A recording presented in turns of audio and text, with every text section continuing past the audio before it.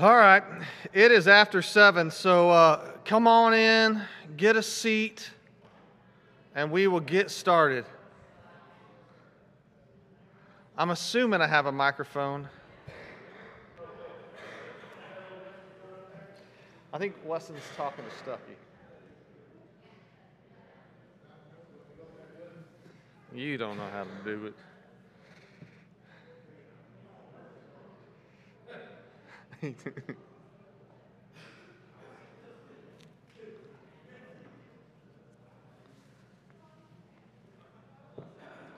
All right, guys, y'all come in, grab a seat. We're going to get going.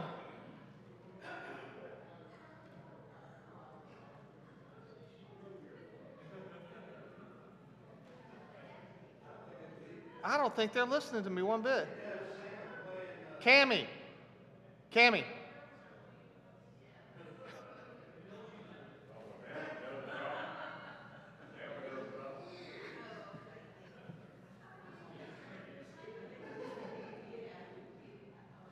Well, you know what's even funnier is I'm standing out here and I'm on Facebook Live doing this.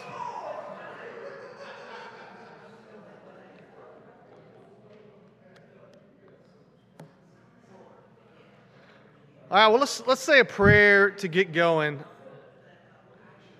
Weston, is my mic on? Is this on, this mic? Okay. All right. I'll say a prayer and we'll go. Are there any prayer concerns tonight? Prayer concerns?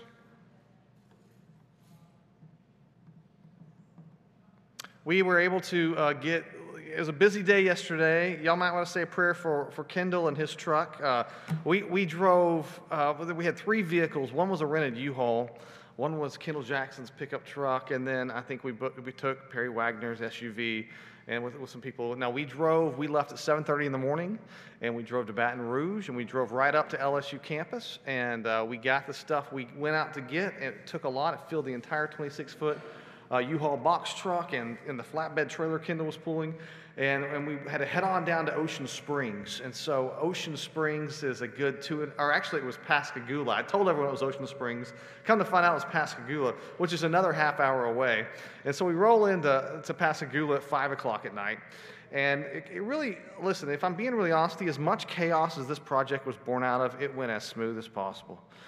We came up and there was a little loading dock. We unloaded all the stuff in a loading dock with our partner churches were both there. Both pastors from First Pres Pascagoula, Matt Mitchell and Corey Duncan from he's the mission pastor over at Ocean Springs. They were all there and we got it all unloaded really quick and we headed out on the road.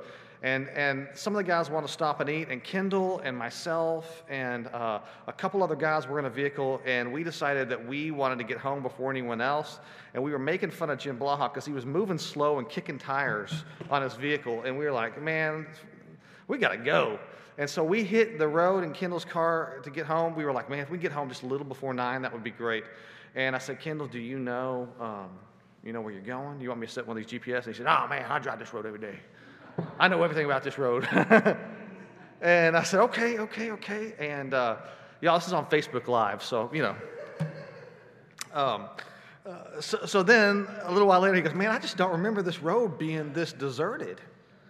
And he says, what town are we in? And what is state line?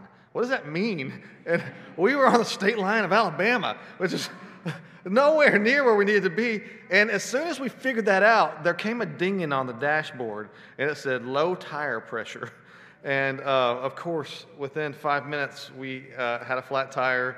And by the time we got home, it was 11 o'clock at night. So praise God. A little tired. Thankful for all the hard work of all the guys that were there. Thinking about Dana this evening. If y'all remember, Dana was Leroy's daughter, who's been had some complications, been put back into the hospital again, and that was not good news at all. She suffered a lot of trouble from what began as COVID. We continue to think about Julie Barnhouse, who lost her father, and trying to think who else. Jager lost his sister. So a lot of things to be thankful for, a lot of things to be praying about. Let's go to the Lord and we'll pray. Father, thank you for this day. We can gather together as your church and have have a good Bible study tonight, have a study of comparative religion, have a study of looking at what is Scientology, how do they misconstrue the gospel. And as we do this, Lord, we do remember Jager and his family and their loss. We remember Julie, and we thank you for her father's faith. We remember all those who are on this mission trip, and we thank you for them and their work. We pray for the Child Development Foundation in Belize that will be receiving all of these donations, God. Praise God for the ministry they do there. To you be the glory as we're together as your church tonight. We pray this in Jesus' name. Amen. Okay, so we are talking about the Kingdom of the Cults. This is kind of month 2 of the Association for Reformed Theology study of the Kingdom of the Cults. And at first I was going to do Christian Science, but then it just didn't seem very interesting at all. And then I got into Scientology, and I was like crazy interested in it. It was so weird. I just wanted to talk about it and read about it and learn about it. And here's what I learned. First off, there's too much to learn. Scientology is a lot, and it's a lot of secrets, and it's a lot of slowly revealed secrets. And so I do not claim to be an expert on Scientology. I claim to be a Christian pastor who spent some time reading over the last month about Scientology, and I've watched some pretty awesome documentaries. And there are some pretty awesome documentaries. I think there's one called Going Clear that was produced by HBO, and I was able to watch it on YouTube for free. So you might go to YouTube, and if you're still interested tonight, you go home, you want to go, that's weird, I want to know some more. And it deals less with their theology, deals with some of that, but kind of some of the ways in which they handle membership and like kind of chase after people who have left the church and oppress them. But if we're going to talk about Scientology, we have to start with its founder, none other than L. Ron Hubbard himself. It's a good picture of him right there. Hubbard was born in 1911 in Nebraska, but he ended up being raised on a ranch in Montana. And eventually, L. Ron Hubbard became a semi-successful science fiction writer of the 30s and 40s. You know, that's kind of what he did. And many if you kind of are like following his life and you're hearing his followers, let's say you kind of went to one of the TV shows where his followers were talking about his early life, because they do this, they have their own like channels, and they really love L. Ron. And the stories that they talk about, it's kind of like Huckleberry Finn. I mean, it's just all these stories of grandeur, and none of them seem to really jive with fact, right? So, for instance, Hubbard claimed to have sunk 2 Japanese submarines in his time in the Navy, and his military records don't show that he shot any submarines. In fact, if you look at L. Ron Hubbard's military records, it'll show that he was relieved of command after firing upon an occupied Mexican island. You know, so he tells his followers, you know, hey, listen, I did all these great things, and they retell those as legends, but you know, kind of some of these things don't pan out. He would tell people that in his youth, like his high school days, that he traveled extensively through Asia, studying other cultures, understanding the different men and the different pygmy groups, while records show that he was attending high school in America. He would say that after the war, he would tell people that he was crippled and blind and twice pronounced dead. You know, this is kind of the imagination of a great science fiction writer, twice pronounced dead. And that later he was healed by the principles of Scientology, and the military records would show that his only injuries in the war, from his military records, were a sore hip and conjunctivitis. It's pink eye, right? Hubbard said that he attended Princeton and Sequoia University, and that he studied science and mathematics at George Washington University. He would say that he graduated from Columbian University. He claimed that he got his doctorate from Sequoia University. And what was later discovered was that Sequoia University was basically a diploma mill. In other words, you pay money and you get a diploma in the mail. His time at Princeton, you know, he said, listen, I spent a lot of time studying at Princeton. Well, what that really was, it was not a traditional undergraduate or a graduate student. He rather attended a 3-month military conference offered at the University of Princeton. records do not show that he was ever enrolled at Columbia at all, and he flunked out of George Washington University. So that's kind of his, I guess if you put all that together and you could make it sound really good, but don't let his lies fool you, because L. Ron Hubbard was a brilliant man. And I need you to try to grasp this. He wrote 15 million published words. He holds the Guinness Book World of Record for the most books published at over 1,000 books.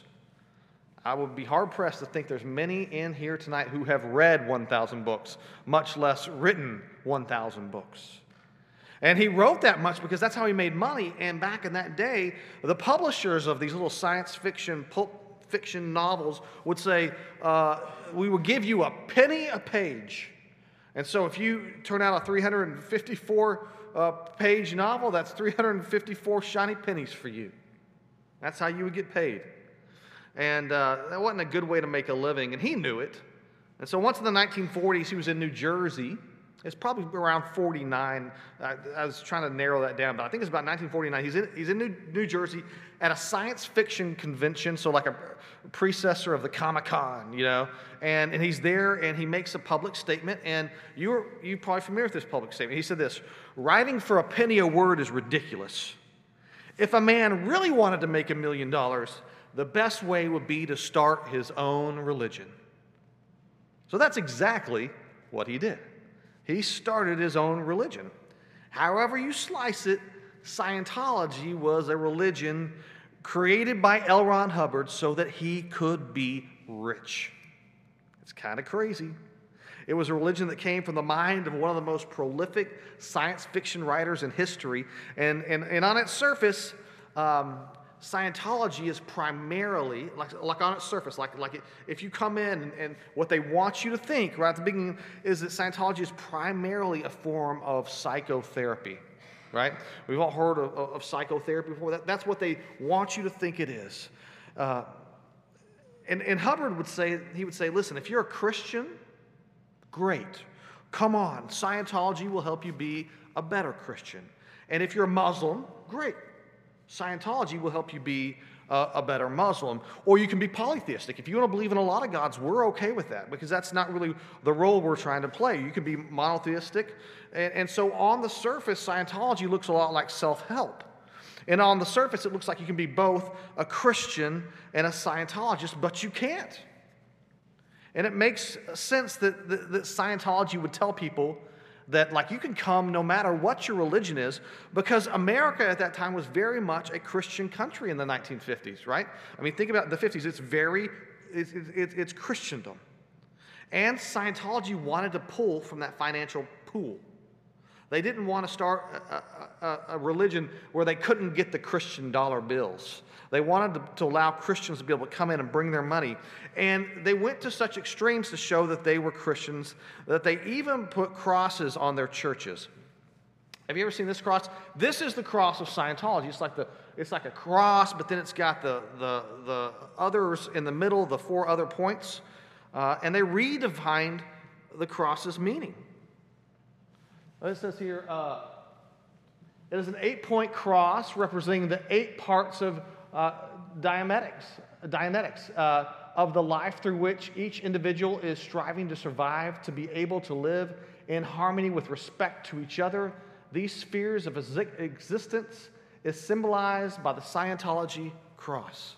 So they redefined the meaning of the cross. They've changed what it means. It's no longer a place where Christ died and shed his blood for you. It means something else, but it's very sneaky, because it allows them to say to a room of ignorant Christians, hey, this is a church. So they adopted a cross. There's another reason they put a cross on their churches. It's not just to trick Christians, but also to trick the Internal Revenue Service, right? One of the main goals of L. Ron Hubbard was always to become tax exempt. It was very important to him. If he's going to make all that money, he doesn't want to pay taxes on it. And if you watch some of the documentaries about Scientology, you will see the effort that they put on becoming tax exempt. Tons of money. They sued the IRS. Not only did they sue the IRS, they funded every other suit in the United States that was out there against the IRS. They found out who else was suing the IRS, and they said, listen, we're going to pay your legal bills. So that all these new suits started coming out against the IRS, and they were funding the whole thing. Then finally they got the IRS in a room and said, you want us to make this all go away? Make this tax exempt. And the IRS said, really? And yeah, and that's exactly what happened. For a long time, L. Ron Hubbard was on the run from the IRS, but on that day, they were forgiven. In May of 1950, Hubbard released his most famous writing. It's a book called Dianetics.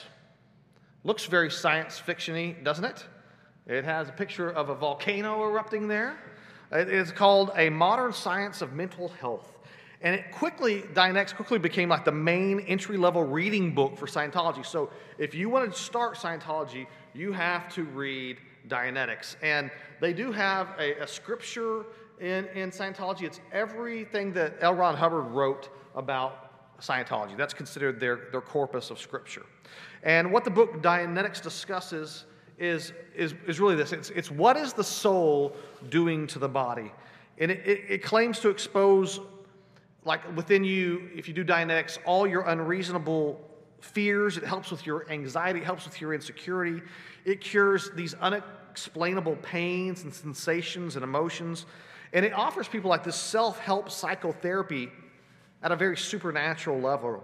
It says that it can give you clear thoughts. It says that if you follow through with Dianetics and Scientology, you can develop a perfect memory. And in some extreme cases, you might even develop superpowers of the mind. You're never going to get sick, and you're going to be able to read the thoughts of others. This is what, if you follow Scientology through and progress enough, this is what's going to happen for you. So let's talk about how Scientology works, okay? If you were to walk into a Scientology church or Scientology center, and you were asked to be involved in Scientology, you would be soon paired with a trained auditor, okay? And auditing is the term used in Scientology for these kind of psychotherapy sessions that they're going to have there. And the auditor would be asked, or would be trained to ask you questions really well. They would ask probing questions in your life about your fears and about your failures and setbacks and embarrassing moments. And here's why. A couple of reasons. One, they kept very good records of your fears and your anxieties and your failures. And there is a corporate office, and all of these fears, failures, and things like that were kept and filed in the office. And all of your sins and transgressions in the past were kept as records from your psychotherapy session. So when you decide to leave and become an enemy of Scientology, they have a record of everything you've done that was said privately to your counselor, the way your dad treated you as a child. They've got it all. The second thing is more theological. First, they believe that everyone in the world has a couple of minds. They kind of split the mind in two, right? First, they have an analytical mind, right? And the analytical mind is the good mind. It's the part of you that makes everyday decisions. It's the part of your mind that's generally in control. It's generally good, it's smart, it's like a really perfect computer. And if your analytical mind could operate without interruptions, you would be so successful. Like you would do really good. You would be happy, you would be rich, you would make good decisions all the time.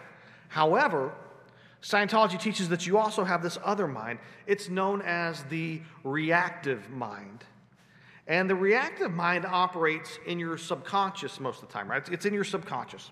And it's responsible for insecurity, for fears, for doubts, for anxiety. The idea is this: whenever like something bad happens to you, say you fall and you skin your knee, right? When you fall and you scrape your knee, or someone yells at you, or you experience the trauma of war, your reactive mind is going to store an image. That's your subconscious mind, right, that we talk about. It's going to store an image of the trauma. And L. Ron Hubbard called those images that were going to be stored engrams. You ever heard that term before? Engrams. Now, engrams are these painful pictures of the past that tend to leak into our perfect analytical mind that would otherwise make really great decisions. And the goal of Dianetics and the goal of Scientology now becomes to clear all of these engrams, right? And so the term is going clear. You no longer have these images that came from your subconscious that show up into your analytical mind. You get rid of them, and that's the goal of kind of Scientology. So how do you remove these engrams from your reactive mind? How do you do that? Well, you have to participate in hours upon hours of auditing sessions, okay? And the first thing you need to know is that auditing sessions are expensive, okay? You're going to pay a ton, thousands upon thousands of dollars to be audited. Now, there are some options in which you sign what they call a $1 billion contract when you go into service for them, basically as a slave. You become a slave to Scientology, and in doing so, you begin to get free audits, okay? It's a good deal. It's great value. You just have to be a slave the rest of your life, and you get to go clear. Another thing you can do is you can yourself become training to be an auditor, and in training to be an auditor, you can get some discounts on your own audits, because it's going to take years and years of audits for you to finally go clear. Now, the auditing session, you're going to have a trained auditor who's going to go through all your painful experiences with you, but he luckily has a great tool. The great tool that he has to use at his disposal is called an e-meter. Ever heard of an e-meter? Basically, scientists call the e-meter a religious artifact. Let's see, I think I got a picture of an e-meter right there. Can you see Mr. John Travolta? And Mr. John Travolta is holding in his hands 2 tin cans. Those tin cans are connected to a wire. That wire is connected to some religious artifact that measures electricity through the body. And as you are asked questions, there's a charge that's active in that wire that puts a slight electrical charge into the tin cans. And it says that the tin cans can measure get this now, the mass of a thought. The mass of a thought. So if you can measure the mass of a thought, you can tell whether or not an engram is growing larger or smaller. And so a well-trained auditor can say, listen, we really made some progress today. When you showed up, your engram was huge, but now we begin to really get it low. And the auditor will read the e-meter and say, that's what I thought. Wait, hold on a second. Did you just have a thought? What were you thinking there? I measured a thought. What were you thinking about? And they go through all this. It's a mess. Like I said, bring your wallet. Audits are expensive. And they decide how many audits you need. Right? They're always telling you, oh man, you just need 10 or 12 more audits, and you're going to be there. You're going to be ready. We're going to get you through this thing. And maybe you're thinking, oh, well, this doesn't sound so bad. It's kind of like therapy with a little bit of science fiction going in. But here's the rub. That's just level 1 knowledge. Everything we've gone through right now is level 1 knowledge. They'll tell Joe Blow on the street this stuff. But once you get into the program, you start finding out more. And it's not easy to become clear. Not near as easy as you thought when you got there. You see, there's this whole bridge that you have to cross. They call it the bridge to enlightenment. It's got all these next levels. And so once you've had enough auditing and you've done enough work on your engrams, there are levels upon levels. Let me show you what I mean. Here is the bridge. Yeah, I mean, I know you can't read that, but I mean, if you could, it wouldn't make any more sense. I was trying to get it back on there. It's a lot. So you just keep climbing this ladder of this bridge to get higher and higher and clearer. It's overwhelming. I tried to really work hard to grasp all this for you in a month, and there literally is just so much that I couldn't. And Scientologists don't have a grasp of all of Scientology, and not everyone is allowed to know everything about Scientology. The higher you go up the bridge, the more information is revealed to you. So, and it's also the more expensive it gets. You get to these levels, and each level has a title. One of the things they talk about is being OT and OT1, OT2. The highest is OT8. And if you've paid $100,000 to get to become an OT, and you get there, they're going to bring you in a room, and they're going to bring a briefcase out. Excuse me, for those at home, bring a briefcase out. They're going to open up the briefcase, and they're going to hand you a file in it, and they're going to make everyone leave the room. You're going to read the file, and it's going to be the next level of information that you get to read from L. Ron Hubbard. And sometimes it makes sense, and sometimes it doesn't make sense, and they'll walk in and say, do you know what it is that you read? Okay, I need you to read it again. Tell me, explain to me that you know what it means. And the higher you get, the stranger the information becomes. You begin to discover your soul is something called let me see if I can get out of this real quick. A thetan, right? A thetan is what your soul is called, which is kind of a really weird term, right? That sounds like something that a science fiction author would call a soul, a thetan. It's based on the Greek consonant theta, And now thetans are your soul. And if you have a mind, you have a body, and you have a thetan. Mind, body, and thetan. Now thetans were very old. Let me tell you how old they say thetans are. 80 trillion years old. And all of thetans together, all the souls together, were apparently responsible for creation. They just like we created everything, kind of in a common agreement that we should. But thetans were also brought to this planet at some point and thrown into volcanoes. I mean, it's a lot.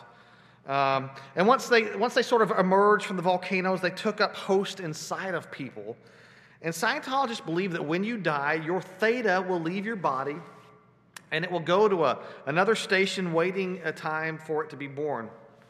But here's the deal. Before you can go to this new body, you have to go to this place. And I kind of mentioned it. It's called the implant station. You ever heard of the implant station? So it's generally, thetas are interplanetary. You need to know that. Like one of the implant stations is definitely on Mars. We know that from reading. So your soul will jump to an implant station.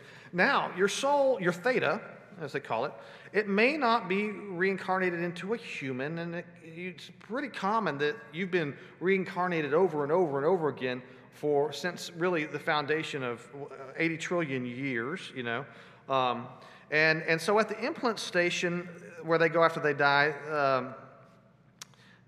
the thetan checks in. He kind of gets his, hey, this is how it's going for me. He checks in. And they're giving a forgetter, this is the real term, forgetter implant, right? So let's just call it like a mind sweep, right? You get your mind washed so you don't remember when you start over again everything. You get a forgetter implant. And at that implant station, sometimes thetans get false memories. And they get implanted in them. And L. Ron Hubbard claims that, and this is really important, that Christ is one of those false memories that was implanted in thetans millions of years ago. In a sense, he's denying the realness of Jesus, I guess, and saying that he is an implant millions of years ago that came on to thetans. They had this memory of Jesus, and I think maybe it is his way of explaining why there's a draw towards Christ, that somewhere in their thetan, Christ had been falsely implanted on them so many years ago. So I think that's how he tries to speak to people and remove the hold that Christ has on them by saying that desire for you, that draw that Christ has on your life, that is a false implant from the implant station a million years ago. That's just one way that Scientology is hostile to the gospel. L. Ron Hubbard hardly mentions Jesus. And when he does mention Jesus, it is rarely in reverence. Hubbard mostly speaks disparagingly about Jesus when he speaks of him at all. He denies Jesus' moral perfection. He writes that Jesus had a flawed character. He denies the uniqueness of Jesus as a Messiah. He believes that there's many Messiahs. He talks about Jesus and Buddha as kind of being the same thing at different times, and kind of being, little Messiahs. He taught that Jesus was a member of the Essene group that was there in his time, and as such, that Jesus would have believed in reincarnation. And in the end, that Jesus was just another Thetan inhabiting another body. He was not unique in the incarnation as we understand him. And when Hubbard looked at that bridge of ranking of where you are, of Scientology enlightenment, he remarked of himself that neither Jesus or Buddha had reached the level of OT. Now here's what's interesting. OT has 8 levels. He was the top at level 8. And he puts Jesus and Buddha as at least 9 levels below him on the scale of enlightenment. He says Jesus was just above clear, which is kind of in the middle there. Another place where Scientology and Christianity aren't compatible is in their view of man. Scientology teaches that man is basically good. Remember that part of the mind that's there, that it would be just perfect if we could just remove these old engrams from it. Man has within himself a perfect nature that is only corrupted by something else, and the Bible teaches that there is no one righteous, not one. So they don't agree. Hubbard teaches Darwinism, and he teaches ideas that are very much like it. He says that man began his journey 60 trillion years ago. In one of his books, he recalls man's beginning as light and photon converters. Once again, it's a lot. They began as light and photon converters, but then they were a jellyfish, and that jellyfish got tired of being slammed up against the shore and by the waves, and so he grew a shell and became a clam. And all the while, our thetans that are in our body now were in those animals, right? And they were picking up engrams, and that not every time that you had your memory wiped was it completely wiped. So that you could be in an auditing session and the e-meter could go off and he could say, "What are you thinking about now?" And he could say, "Well, I'm having this memory of just being slammed against the rock." And the guy would say, "That's when you were a jellyfish." And they're very serious about this. They would think that smokers only smoked because they were remembering their time when their thetans were thrown in the volcanoes. Vegetarians are drawn to be vegetarians because they remember being eaten by animals in their former life. And finally, Scientology has a different view of salvation. Okay, it's not about a savior who saves you from sin. For the Scientologists, salvation is being freed from the endless cycle of birth and rebirth of your thetan. Okay, that's what you're trying to be safe from. And the way to salvation is to erase engrams, and the way to do that is through auditing to clear your thetan. And it seems like, okay, I think I am getting to understand Scientology until you reach OT3. Okay, you have just paid $1.5 million to reach OT3. And I'm telling you, it's expensive. It's expensive. It's why only these Hollywood stars are doing it. And everyone else stays down in this poor people category. They can never have enough money to get the OT category. That's where the wealthy elites live, right? Because it takes millions of dollars. And if you listen to some of these stories and watch some of these documentaries about how much money people give to the church, they're like, I gave another $1 million so that I could get OT2. So by the time you get to OT3, where you learn that the head of the Galactic Confederation of 76 planets 95 million years ago solved overpopulation by collecting all of the galaxy's thetans and bringing them to Earth and putting them into a volcano and dropping an H-bomb on them. As a result, you will then find out at level 3 that your body is not made up of flesh, but your body is made up of thousands of thetans individually strewn together in clusters to form hands and feet. And your entire body's made up of thetans. And so you thought that salvation meant just clearing your thetan from engrams, and now you realize you've got to clear all these cluster claytons that your body is made out of. It's just got a lot more expensive. And for a large fee, L. Ron Hubbard can help you figure out how to get out of that mess. Well, L. Ron Hubbard died rich. So in conclusion, let me say a few things. Very interesting. And if you want to know what OT, we talk about OT1, OT2, OT3, OT8, it means that your thetan is operating in control of your body. Like your soul has taken over your active mind. You're an operating thetan. And Jesus never reached this level. God bless him. Nor did Buddha. So in conclusion, they redefine the meaning of the cross. In conclusion, they don't believe that Jesus was morally perfect. In conclusion, they teach that Jesus was only a false projection from the implant center. They deny Jesus' uniqueness as Savior. They deny the Christian idea of creation and the Trinity. They are lost. They are lied to and confused. They are the most litigious cult in history. They are famous for suing people. They could sue me tonight just for saying this on Facebook Marketplace or Facebook Live. Who knows? Good luck. You're not going to get much. And they have no problem destroying their enemies. They have doctrines within the church where they're able to kind of identify someone as being an SP, which is a suppressive person. And if you're a suppressive person and you've been labeled as that, they are to break all ties with you. And so they do this a lot. They tell people in the church, your mother said that she was concerned about you being involved with this cult. She is a suppressive person. You are to no longer have any contact with your mother. You cannot take her phone calls or be around her at all. She is a suppressive person. You could also just really have no problem morally being evil and mean to suppressive people. And if someone who is in your church becomes a suppressive person and they're out there harming the church, well, it's time to operate. It's time to open up their entire file of 15 years of auditing to find out who they cheated on in high school, what baby they gave away from adoption. It's just gross, you know. And I think that we'll end there and maybe have Gavin come up and run a panel, and Jim and Weston come up, and we'll do our best just to entertain discussion. None of us are experts on Scientology. I've read some books. I've watched some documentaries.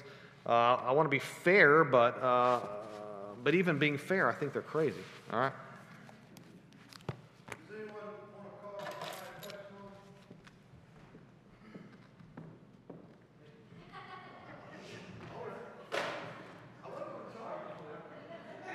We can hear you. Ask questions. That's not a problem. Okay. Well, I do like I want to start doing the $1 billion youth program. We'll give you your free youth trip, but there's some work to do. Start putting that in place.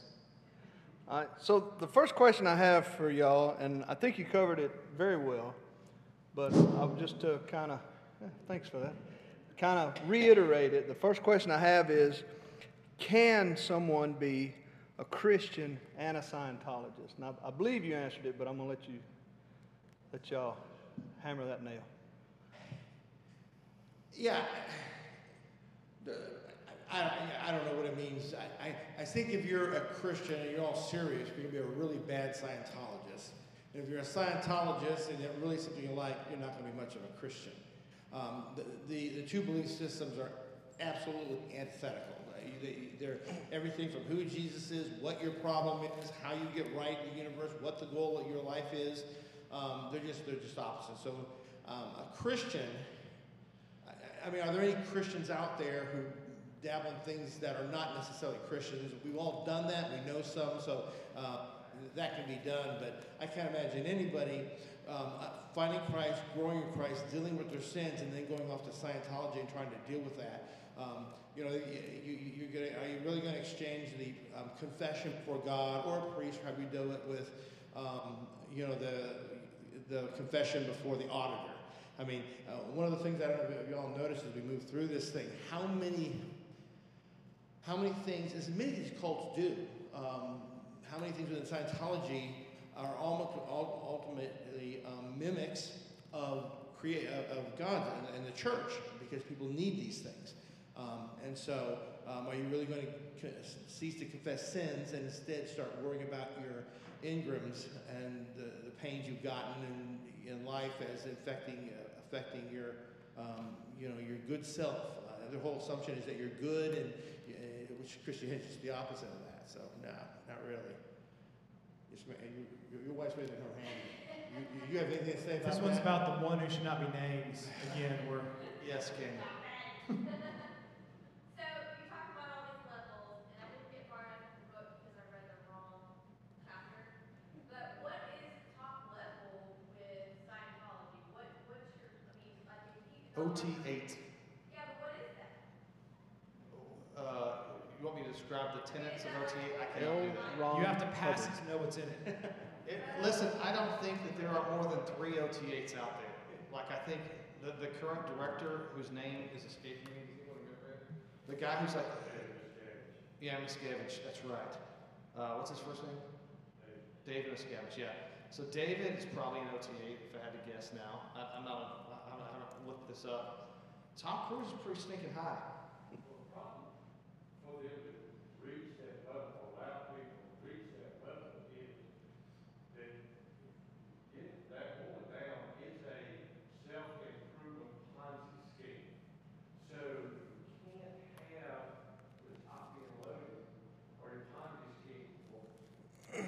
Yeah, that's right.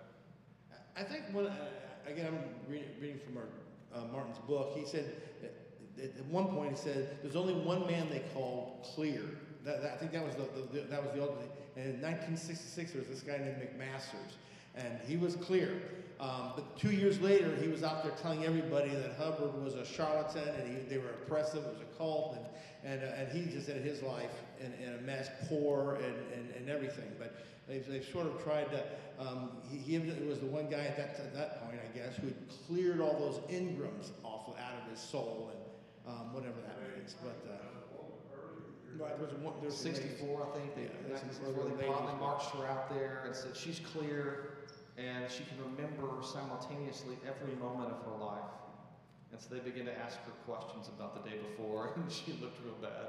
They asked her what was Hubbard's tie, what kind of color tie was he wearing? She Oh, was, yeah, "I what can't color remember." tie was it? That was What such he's a wearing. I can't remember. That's right. All right, I guess. Yeah. All right. So the next question I have is, someone said that Scientology is just the old religion of Gnosticism. Is that true? It's new and improved. It's the secret knowledge, but better secret knowledge. Yeah. You'll see. And, Tyson's going to start. We're talking about John, and so at the heart of it, they talk about John's response to Gnosticism. That word Gnosticism comes from the word knowledge.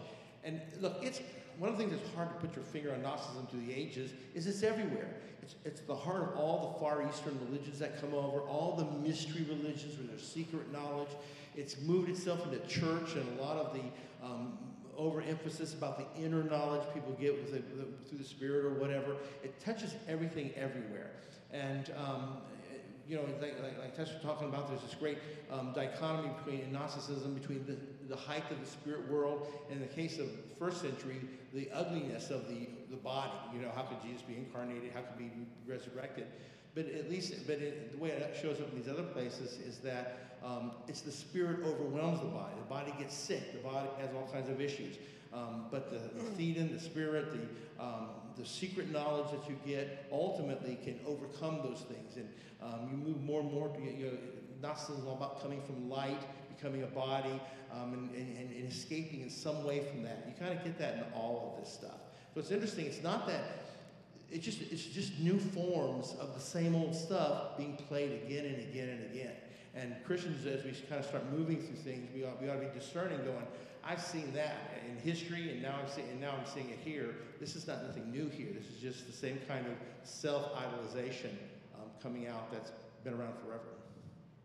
Yeah, I I think it's interesting, and Gnosticism went back in the early church. These guys were teaching that once you kind of came to this sense of spirituality that was this certain level of it, at that point there were no more real sins for you, which means you could do whatever you want. And you begin to see, but now if the people haven't reached that level, well, then it's bad for them because they haven't reached a level of clarity. And you see that a lot in these cults, kind of concept of the leaders can do things that you can't do. But that's because they've learned to control things, right? Like that. So it's very interesting. Another nice flag for these kinds of things. If the leaders can do things that you're not allowed to do morally, run. Because that tends to be some element of that Gnosticism. Yeah, I do remember that. There were certain. What was the guy? Battlefield Earth. What was the actor who's John Travolta had reached a level where he could kill a man. Like in Scientology, he was kind of like 007. He had a license to kill. I remember reading about some point he was on a level where they had given him some award that he had some really great moral exceptions for himself. Could do no wrong. I mean, there's just really some strange things when you talk about Scientology. One of the things that they talk about in Hubbard's past is that Hubbard.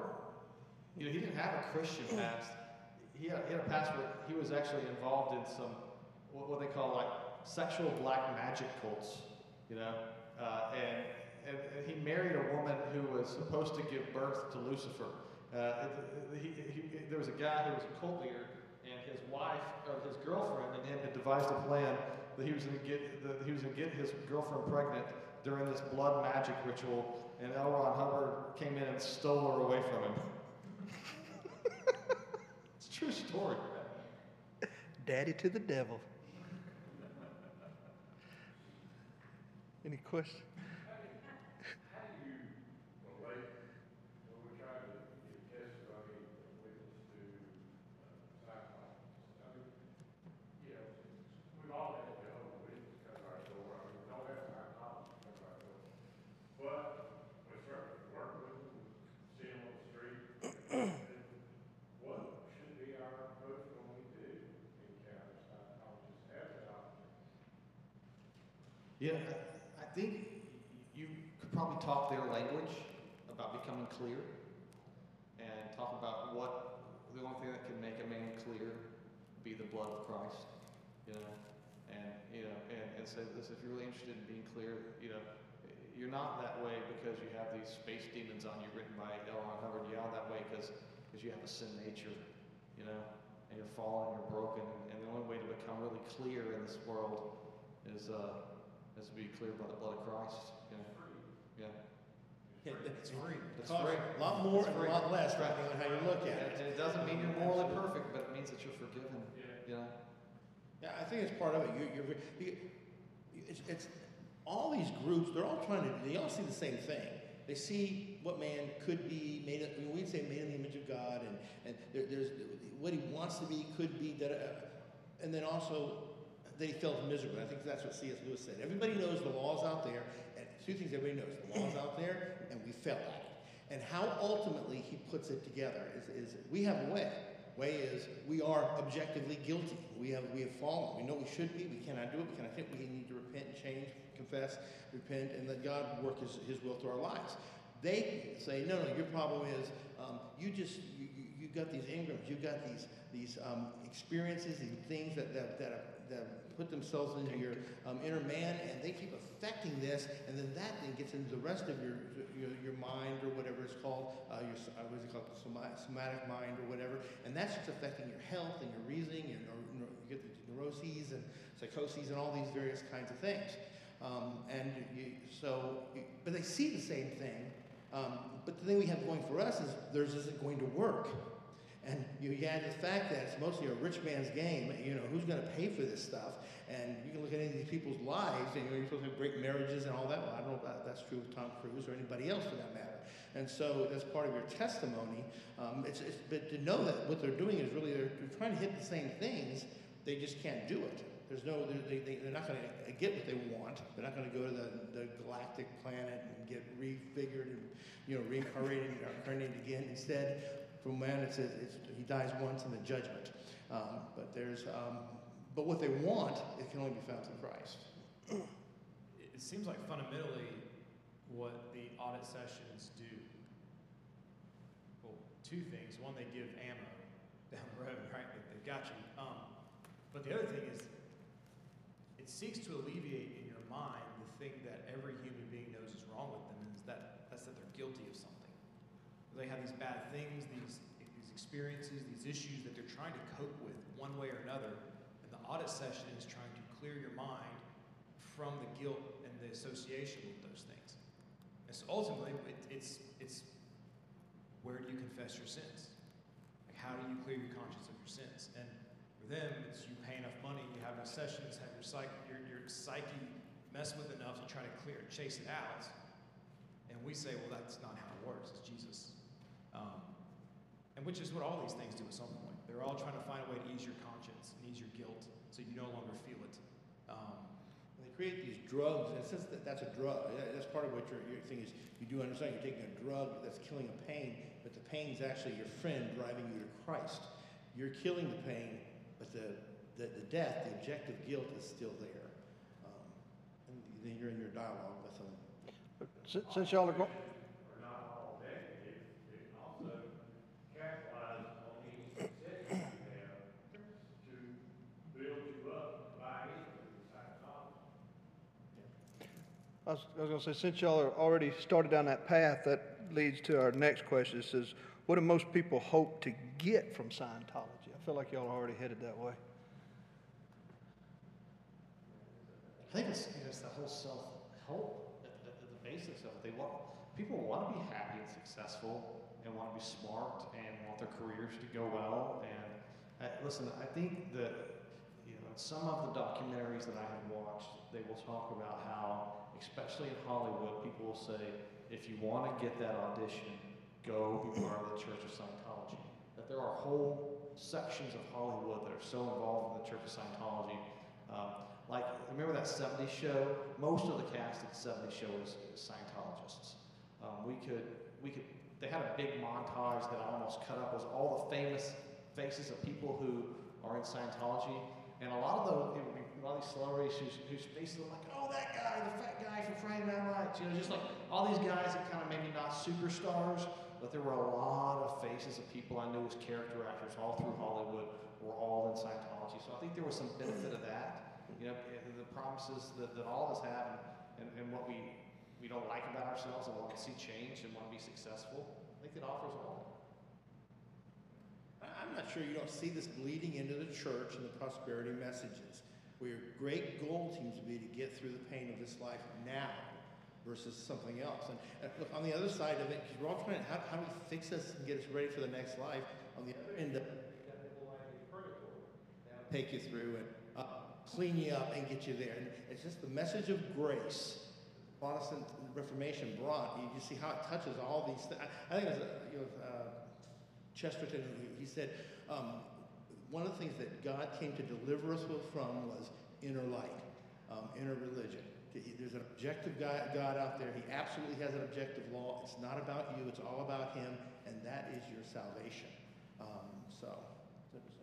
And there's also, so what's the lady who was on King of Queens that's so big? It has, what's her name? Do we know? Leah Rimini. Leah Remini? Okay, whatever it is. Okay, so she, in an interview that I heard with her, she was talking, she said, when you're practicing Scientology, you're expected to spend an hour and a half a day at the church. You spend every day you go to church for an hour and a half, and you spend it either in auditing sessions or service or in community groups. And you do that every single day.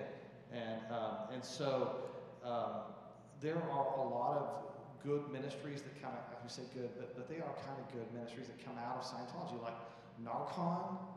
It's a ministry for people who are on drugs, and they're really, they really stand against drugs as an organization, And it seems like there was another one too that had to do with being in prison, but they really, big prison ministry.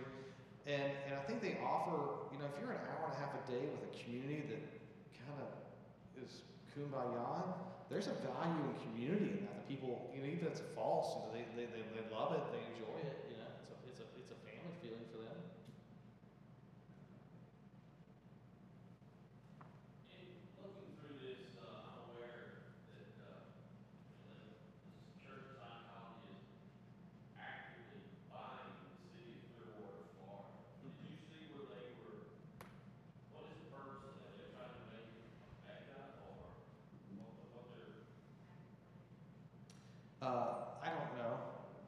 first answer is that I don't know, but here's what I'll say.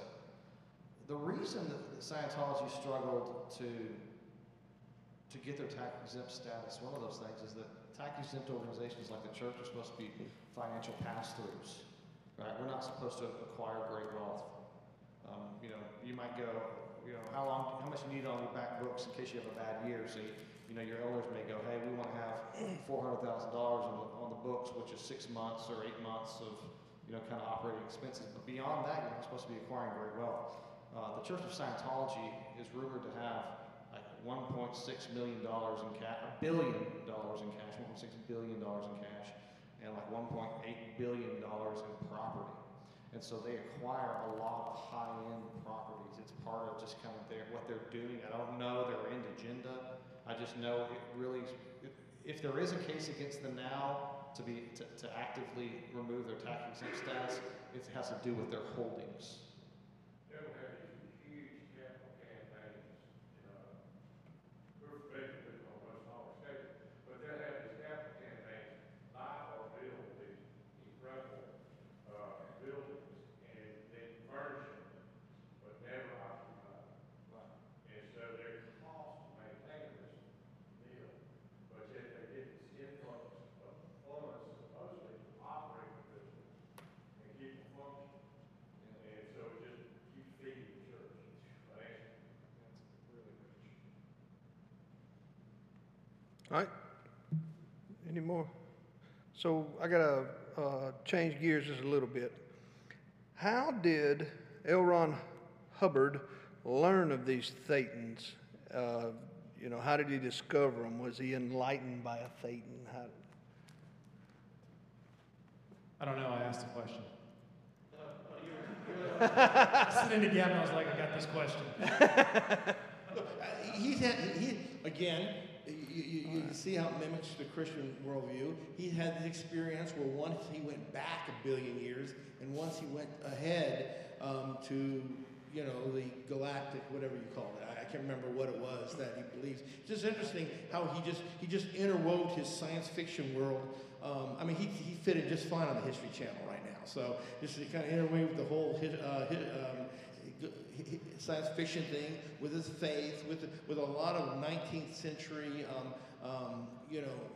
Edgar. I don't know if you ever heard Edgar Casey and all that kind of spirit of the inner man, and Oprah Winfrey now with the Secret. All that kind of stuff runs together. I'd be curious if the engram you mentioned is what the relationship that is to the enneagram, which is that thing that a lot of people like to do in businesses now. And when you start looking at the various types and getting stuff out of your way that mess up who you really are, they're very similar. I'm sure they're somewhere in that tree. They're connected, the family tree. I can't understand this one thing about Scientology. Here's what I can't understand. Just the one. He stood, just one. This is one. He stood up and said, I'm going to make something up. I'm going to get rich. And it's like, and then he made it up. And people were like, and he never denied it. In a sense, he probably denied it. But it was there in black and white in print. We all know he made it up. He's a science fiction writer. Surely Tom Cruise knows he made it up. Surely John Travolta knows he made it up. Like, at what point does some guy goes, hey, listen, man, I'm going to give you $1. You're going to give me $1. I'm going to punch you in the face, and that's our religion, And you go, like, great, let's do that. Did you just make that up? How did people fall for that? Think that was what they wanted. What was that quote? Said, I can't remember who it was, said they're trying to fill a God-shaped hole. Yeah. I think it lends for a good apologetic question. I'll ask y'all this question. See, I'm asking you out there. A lot of people look at Christianity and go, yeah, you believe people rise from the dead. You're just pretty crazy too. So as we look at all these cults, and we look at them so clearly and go, this is absurd. On the flip side of that, people look at us and say the same thing. How do we approach that? By faith, Weston. Well, and that's how Tom Cruise has approached it. Yeah, one of the things, and that's what how the apologetic is. You like new normals and what's normal and all these kind of are they're very fluid words, or fluid ideas. In the end, it's a competition of faiths, and our faith is absolute foolishness to the world.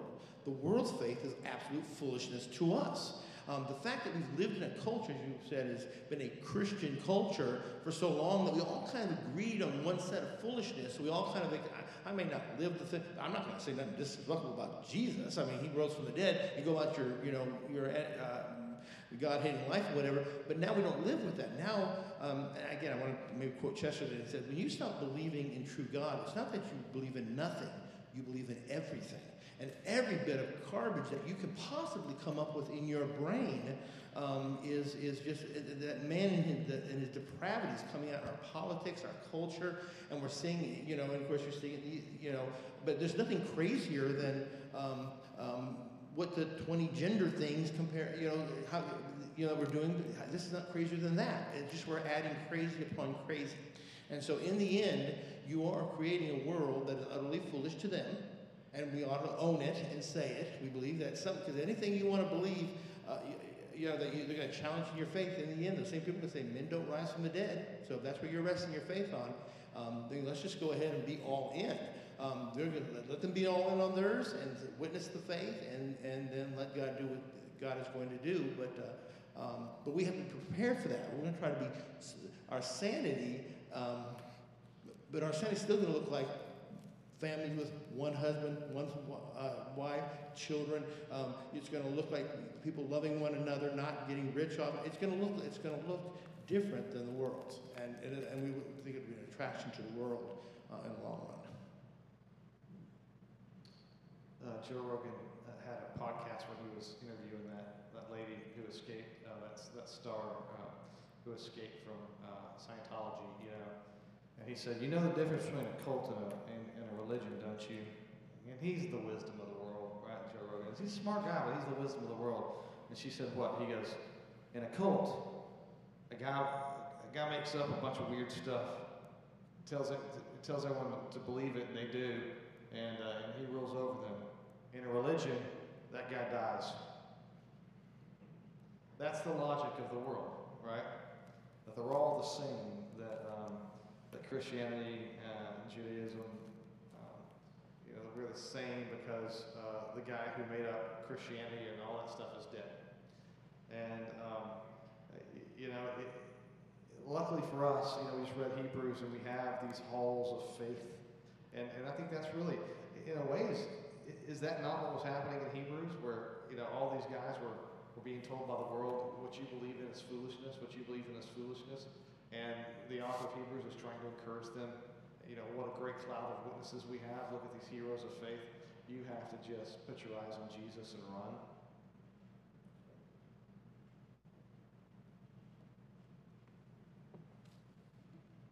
Okay.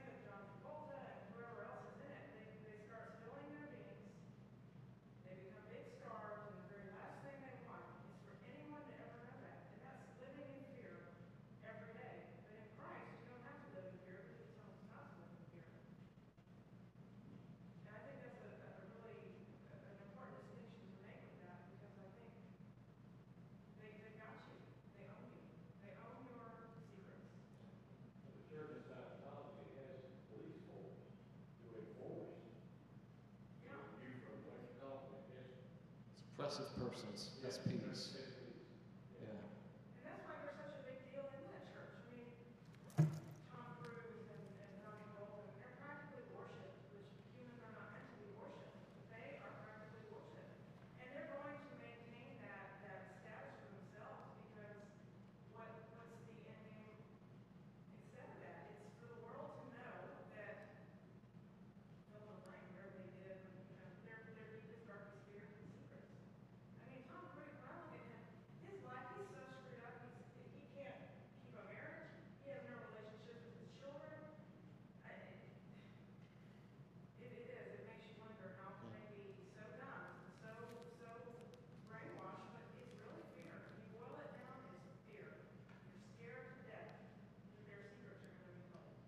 You know, L. Ron Hubbard was no fool, and when he created this religion, he did so with a very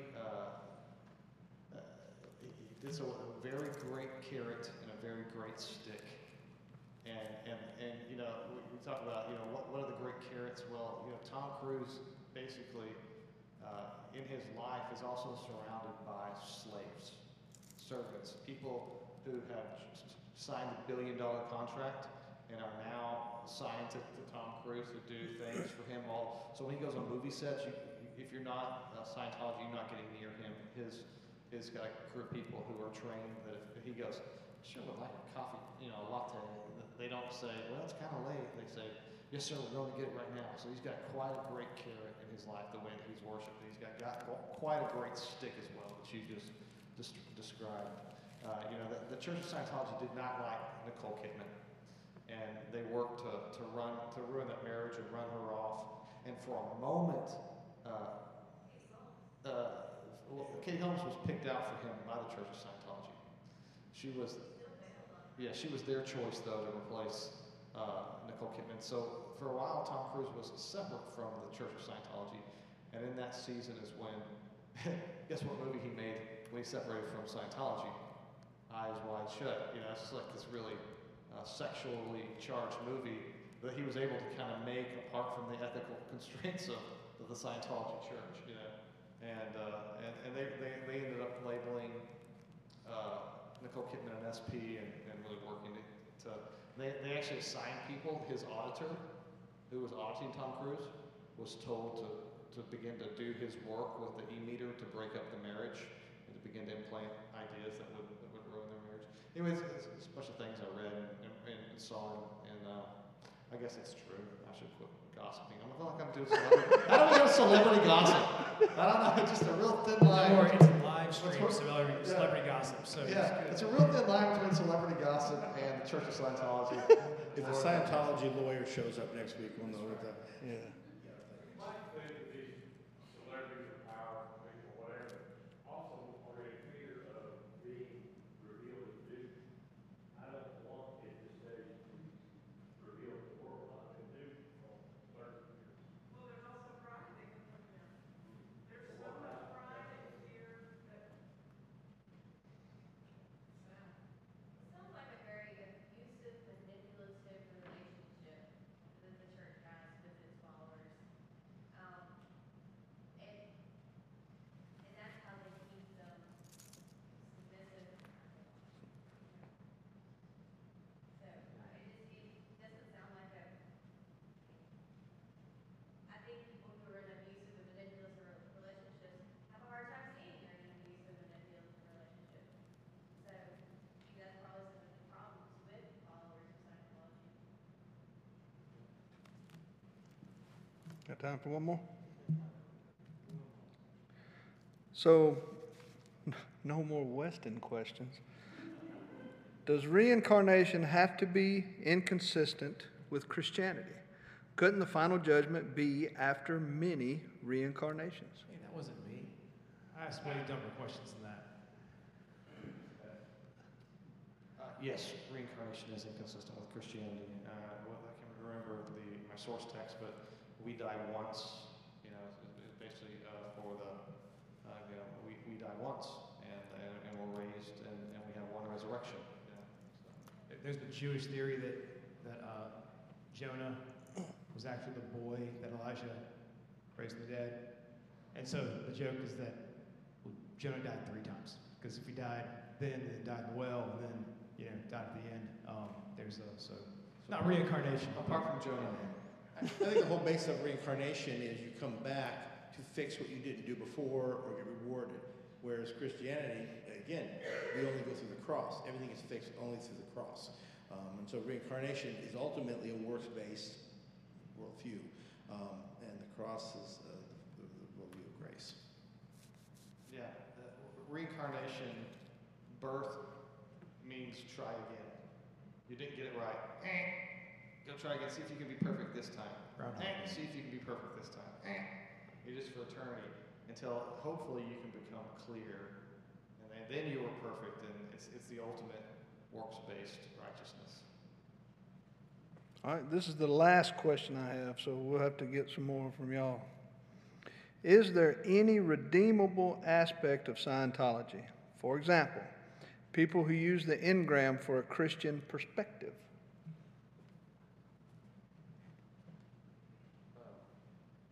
So are there things, could a Christian go to an audit and say, I don't really want anything to do with any of the religious points of it, but I just want you to talk me through some of my traumas of the past and see if there's any value in working through that in psychotherapy, in the stylings of Scientology. I don't know. I remember Scientology got big when I was a kid, and I remember seeing those Dianetic books everywhere, and it was really pushed as self-help. So I think that's kind of what the question is leaning towards. But I mean, if you're using the little electrometer that doesn't read anything, I mean, seriously, like, it's not even like a polygraph test for it, right? Well, I'm not sure that's what it is. It's a form of crude lie detector. And you do something and something jerks around and go, oh, what made you jerk around there? Well, let's start talking about that. Yeah, red by 10 hands, like I just don't buy it. Yeah, I can't imagine anything. It's just such an entire system. I can't imagine look, I can find things from Christians that are not my denomination that are very helpful. I can bring over and whatever. But this is just so off the charts. Everything that Christianity believes, anything that I could get from that guy, I could get, by a Christian, biblical counselor. yeah, therapy's good. Yeah. I guess for me, Yeah. I would almost want to reframe the question and say something like this. If Scientology is poison for the soul, why would I encourage any of my friends to play with it? I'm just gonna, hold the bottle for a while and see if there's anything good I can get from it, or maybe lick the top of it, and just see how it tastes. I just want to taste it.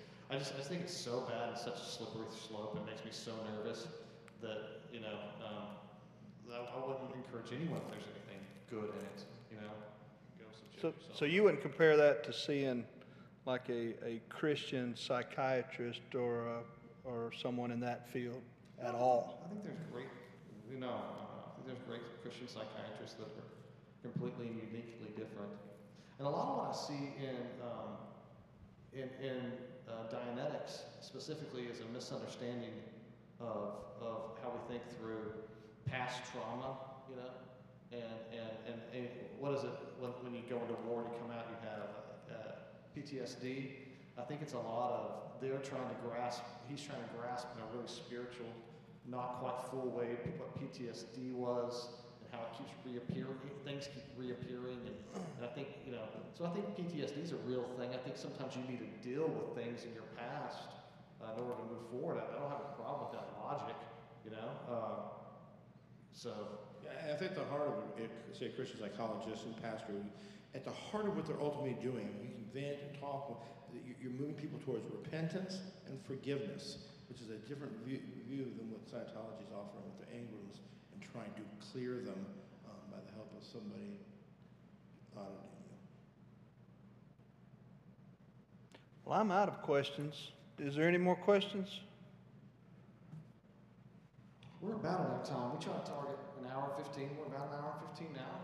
Wes, do you want to say a prayer for us? Heavenly Father, we thank you for today. Thank you for bringing us here to discuss worldview. One that we can, every time we do this, we pray that it would sharpen our understanding of our faith, our understanding of you. Father, we pray for those people who have been tricked, manipulated, sucked into these various cults, Lord, that you would give them clarity of mind, that you would bring them and draw them to you, that they would see that Christ is the only way to happiness, to joy, or to eternal life. Father, take us home this evening, we pray in Jesus' name. Amen. Amen. November 16th, 16th, yeah. Next one, I think my dad is doing it on the Mormons, right? Mormonism. So we'll see.